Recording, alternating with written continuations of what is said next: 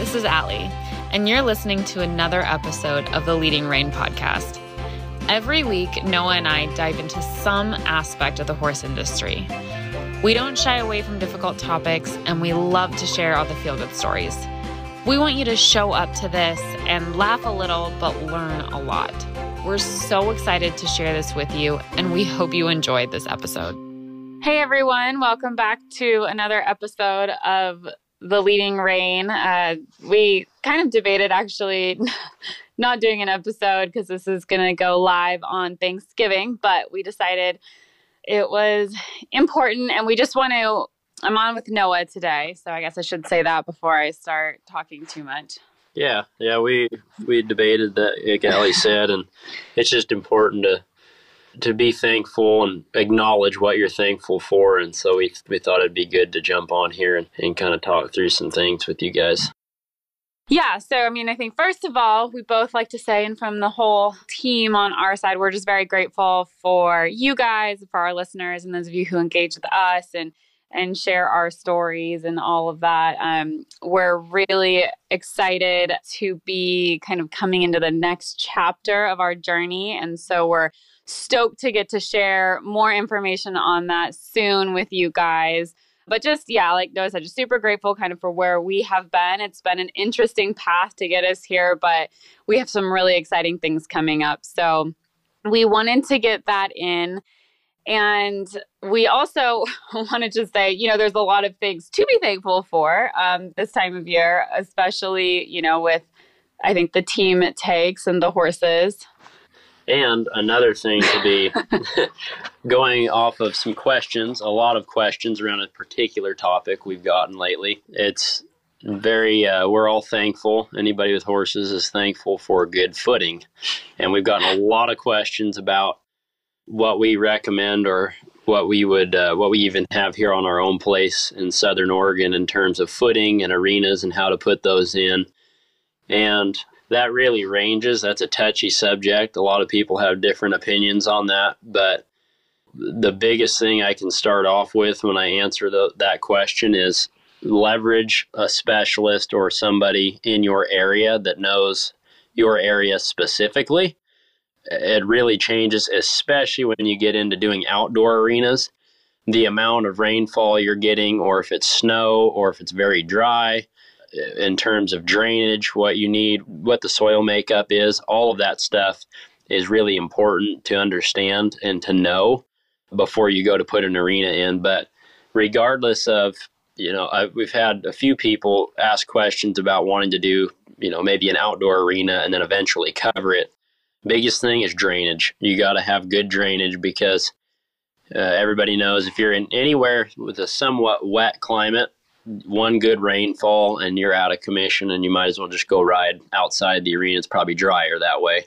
So in terms of the footing, the different depths and what kind of base you're going to put in, you need to figure out what you're doing, whether you're going to be jumping on it, maybe working some cows, maybe you just want a good place to have a good soft place to ride your horse around that doesn't have any rocks or potholes. But you just need to figure out what you're doing on it, and then from there, whether you're going to cover it or if it's going to be an outdoor. And like I said, just try and get a good expert in there to look at it and guide you, because it's not cheap. It's not cheap when you break ground and start putting in good drainage and a good base and haul in a bunch of footing.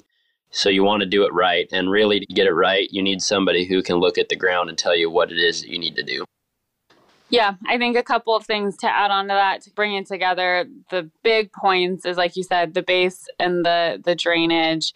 And if you do have, I know a lot of specialists do say, if you have the ability to do more than one arena, sometimes it can be ideal to do different footings, just so your horse can have a little bit different terrain on that. And then, as far as outdoor arenas go, we've had a lot of questions on size. And, I think across the board, the bigger the better, but it's really just your limitations in terms of facilities and what's available to you and your desired, disciplines, or what your goals are for doing in that arena. And I think with indoors, it just comes down to cost. Usually the wider you go, the more expensive it is. So it's just kind of working with your budget and your ultimate goals. But we thought it would be much easier to just come on and kind of answer general questions, just give you guys a little overview instead of, kind of responding to all the single ones that come through. So we hope that helps you a little bit just in terms of navigating it. And I will say,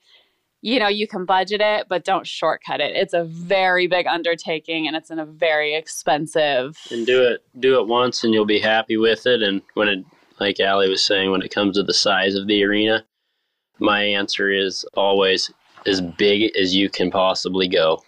And you'll never regret having you'll never say, you know what, I built this arena just way too big. This is way too much room to ride around in. You'll never say that. But there may come a time when you're like, yeah, I tried to save a little money. It's a little tight. I wish it would have gone bigger. So just keep that in mind when you're going about that process. We'll throw this information in some stories or something. We'll also talk about fencing because I think that's something we don't really want to get into right here. But yeah, fencing is another thing that I think we probably have stronger opinions on versus just the size of arenas.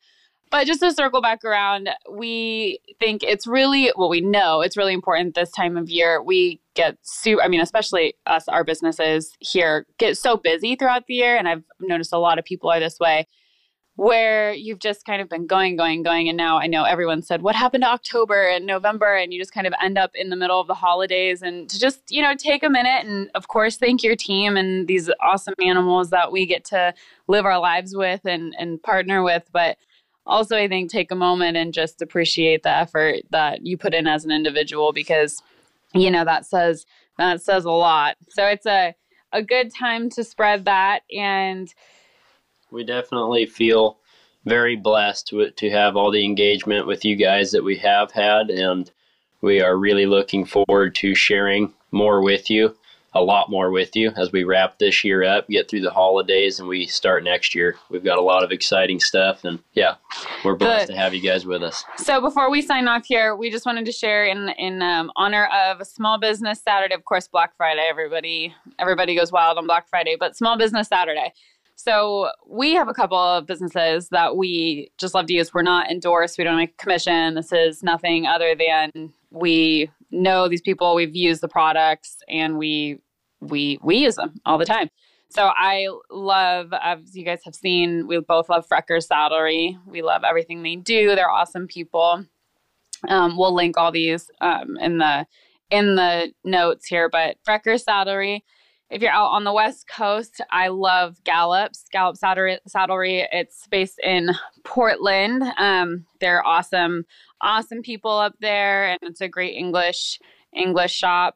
Do you have a couple, Noah? Yeah, definitely. Jeremiah Watt Productions, in terms of if you're looking for something maybe along the lines of a bit or spurs or something, some conchos, maybe some silver stuff, you could definitely look there.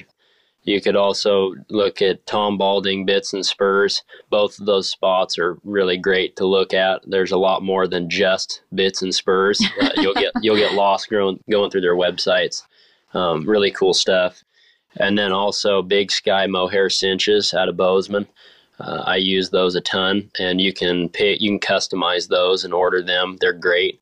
Highly recommend checking that out. I think you can find her on Facebook. So anyways, there's endless amounts of cool little spots to check out and order your stuff from, especially going into Christmas, buying some gifts. These are some good spots to order your gifts from for people. Yeah, support your small businesses locally, and I think everyone here has online. We'll link these in the notes, and we're grateful for you guys, and we hope you have an awesome Thanksgiving. So we'll catch you guys in a couple of weeks on the next episode. Happy holidays, you guys. Take care. Thank you for listening to another episode of The Leading Rein. We hope you loved it, and we can't wait for you to hear next week's episode. But until then, happy trails.